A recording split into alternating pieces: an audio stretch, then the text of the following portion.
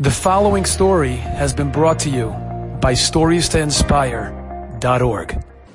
And then I remembered a story that just happened a few months ago. It was far away from here. It was in a place called Stamford, Connecticut. I was in a hotel. It was actually a very interesting Shabbos. It was a Shabbos created by an organization called Renewal for people who donated a kidney to save somebody else's life. There were 800 people at the Shabbos, women and men. The common denominator was everyone sitting in that auditorium had only one kidney. I got up to speak, and my opening words were, "Good Shabbos, I feel like I'm the only Balmum." I'm the only, Balmum is blemished. The only blemished human being in this room. I have two kidneys. I have two kidneys. And it's extremely humbling because I can preach and maybe preach eloquently and pontificate and prediken, Zeh Hashem, but I'm sitting in the presence of people who actually gave such a piece of their body to save somebody else. But most of them donated the kidney to people that they did not know. It's not only they donated to a brother, to a father, to a child. Most of them, 99%, besides I think one or two people, gave it to people that they did not know. They did not know who's getting their kidney. It was really, really incredible. Just parenthetically, the next day, a few days later, I was interviewed on a radio show in New York. And the person says, "What do you say about the fact that Orthodox Jews are not menschlich? They don't hold the door open. They're not always polite. They're sometimes abrupt. There's certain Jews, New York sometimes, that, could be not Switzerland, I know. Chas v'shalom, I don't mean to make a gzeira shavah chalil. I said, interesting fact. Just yesterday, I was at a weekend with people who donated their kidneys, Orthodox Jews, and I wanted to know what the statistics are in the United States of America, the percentage who gives kidneys. And I found out that 18% of kidney donors are Shomerei Torah Mitzvah. 18% of kidney donors. I want to tell you something. I think it's important for people to be polite. But if I would need a kidney for myself or my loved one, I know who to turn to. So it's important to focus on politeness, but also remember about substance. The person was quiet at least for a few seconds. Shabbos afternoon, I'm walking in the hallway and a person comes over to me. A young man, looks like in his early 30s, and he says, I never shared this story with anyone in my life. I didn't even share it with my wife, he says, or with my parents, because I just felt too ashamed. But something you said triggered me that I have to reveal this story. And this is what this young man told me. He said, I grew up in New York, in America. And he said, I had the unique privilege that within 8 years, I was thrown out of 10 yeshivas. I said, why? He said, everybody wanted me. I went from one place to another place to another place. Everybody wanted a taste of me, but not more than a few months or a few weeks. I was 14, he said, it's a Guinness Book of World Records. A few years, literally 10 yeshivas. The next few years, another few. I was 14, my father called me in. And he said, I have nothing to do with you. And from my perspective, this is a hopeless situation. Go to Israel and figure your life out. I asked him, did you ever speak to your father about your story? He said, there was nobody to speak to because when I would come home, my father would punish me worse than I was punished in the shul, in the cheder, in the school. So I never spoke to him. So 14, he shipped me off to Israel. I'm alone in the world. He tells me, I go into a shul in Bnei Brak, who was the Slonim shul in Bnei Brak. And he says, they're sitting there an old Jew, Reb Asher Arkovich. Asher Arkovich was in his 90s. He was a partisan in the Second World War. He survived in the forests. He lost his family. He remarried. His wife died a few years earlier. And he was alone, and he never had children after the war. And he was sitting and davening Shachris in the Bnei Brak in a Slonim shul. He was a Hasidic Jew from Slonim. And it was later in the morning, so the shul was already empty. And he was sitting in Talis Atul, he would sit for hours, a Jew in his 90s, and he would daven, he would walk outside and say Psukkah de Zimra, and he would point, Harim, V'chal Gvoyas, Eitzpri, V'chal Arozim, Hachayim, V'chal Be'ema. He would point to all the props in God's world when he was davening. He sees me and he says, "Was tut da bacher in shul? What are you doing here? As in shul, 11 o'clock in the morning. You don't have a yeshiva?" They say, "Actually not. I've already been in 10 yeshivas, and my father sent me here to Israel, and I have to find a place for myself. I don't have some here." And this man tells me, says because Bachir will come over here. He says, "I want to tell you something that the Maggid of Lechevich once said." It actually comes from the Baruch of Mezhebush, the grandson of the Baal Shem Tov. And he opened up an Ashrei, and he said, we say every single morning, we say 3 times a day, we just said it a few minutes ago, Kvoid Malchuscha Yemeru, Ukvuroscha Yedaberu, Loidia Levnei Adam Gvuroisa V'Kvoid Adar Malchusa, which means, the glory of your kingship they declare, your strength they speak about, Lohidia, to notify people, Gvuroisav, the majesty of the Rebbeinu Shalom, Uchvoid Hadar Malchusay, and the glory and beauty of his kingship. So we talk about Kvoid Shamayim, so people understand something of the infinite majesty of Hashem. But this man, Abba Sharkovich, tells this 14-year-old boy, he says, "But I'll tell you what the Lechevich Maggid said." He said there's a deeper interpretation. And the deeper interpretation is, why is it that Hashem wanted we should sing His praises and His glory day in and day out? I mean, let's face it, even people and those of us who like compliments. In the Schweiz, haben wir lieb Komplimenten oder nicht? Not lieb? Okay, so you could relate to it.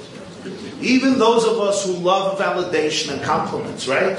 You want your wife to compliment you, and your shviger to compliment you, good luck, and your husband to compliment you, and everyone you want to compliment you, and your mechutin and your tennis and your friend. Even those, after 50, 100 compliments, you can go crazy.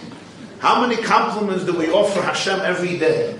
You ever read through davening with a translation that you can understand the words? The Psukkah de Zimra, and the brachas, and Birchas Krishma, and the brachas afterwards, and the tefillas. It's a lot. And the question is why? Why is it so necessary? So, Kvoid Malchuscha Yemeru Gvuroscha Yedaberu. Hashem wants that His glory, His kavod, should be spoken about. Why? Why? And the answer is, he tells this boy, I'll tell you why. Lohidia livnei ha'adam gevuraisa. To notify people, to notify each person about his and her own strength. Uchvoid hadar malchusa. And Rebbe Baruch of Mezhebush says, Lohidia, it's a mitzvah. It's a mitzvah wherever you go. Lohidia, let people know. Lohidia livnei ha'adam, every person you come in contact with, let him or her know about gvuroisav, about their strength, their power, their majesty, their greatness, their splendor. Let the person know chvoid hadar malchusay, the glory, the beauty of his or her sense of dignity, of malchus, of leadership, of empowerment, of kingship.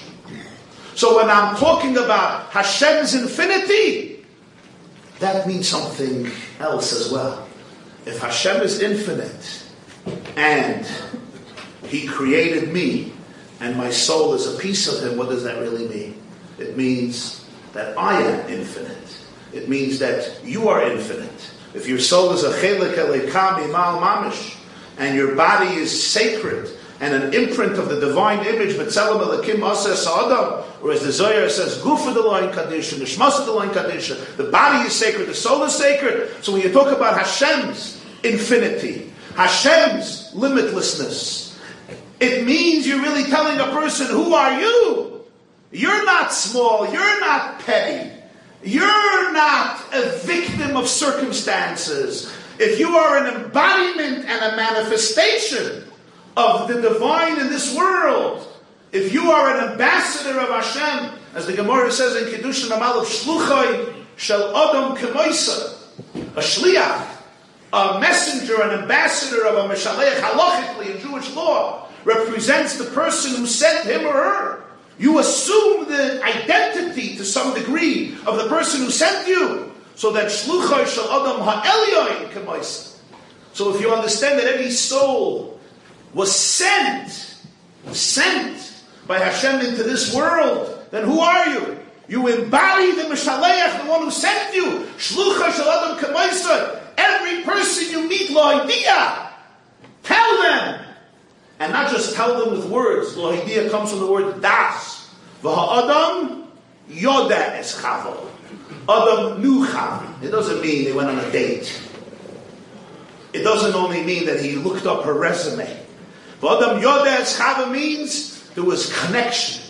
Das means when something is perceived in a way that it's visceral, it's real, it's intimate. Adam yoda es chava means there was intimacy, as you could see from the continuation of the pasuk. So Lohidia means I internalize it. Let every person internalize Gvuroi Sav, his or her own Gvura Chvedadar Malchusay. You're singing God's praises, and simultaneously you're telling yourself and you're empowering everyone you come in contact with their own inner power and infinity and light. Reb Asher said this all briefly in Yiddish, and he turns to this boy and he says, listen, I don't know where you're going, and I don't know how many yeshivas you were in and how many yeshivas you will be in. But just remember your Gvura and your Malchus. Haba guten Tag, have a good day. And he leaves the shul. He gets into another yeshiva. 6 months later, he's expelled.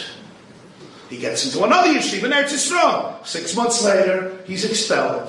He says, it's been a year in Israel, and now I've already been in 12 yeshivas. I couldn't call my father because he was no source of comfort. And he looks at me, he says, I'm 15 years old, I'm alone in the world, and I feel that nobody wants me. There's literally not a soul that wants me, that's interested in me. He says, the pain was so acute, it's hard to describe how intense the pain was. And I decided I have no future in this world, and I'm going to do the unthinkable. And he describes this to me. He says, it's one morning, I'm in Yerushalayim, and he tells me exactly the street and the address of the building. And I go up to the roof of the building. It's a very active and vibrant day in Yerushalayim and Jerusalem. And I'm going to jump off the roof. And he says, I'm at the edge. And I'm pacing back and forth, back and forth. My depression has taken over every bone of my body, every fiber of my being. As I'm looking down and preparing for this moment that will take me out of my misery, Rechoiv Doiviv Mesharim number 11 on the roof, I have a flashback of a 95-year-old partisan who has no wife, who has no children, really alone in the world, who says, listen, whatever happens to you, just remember,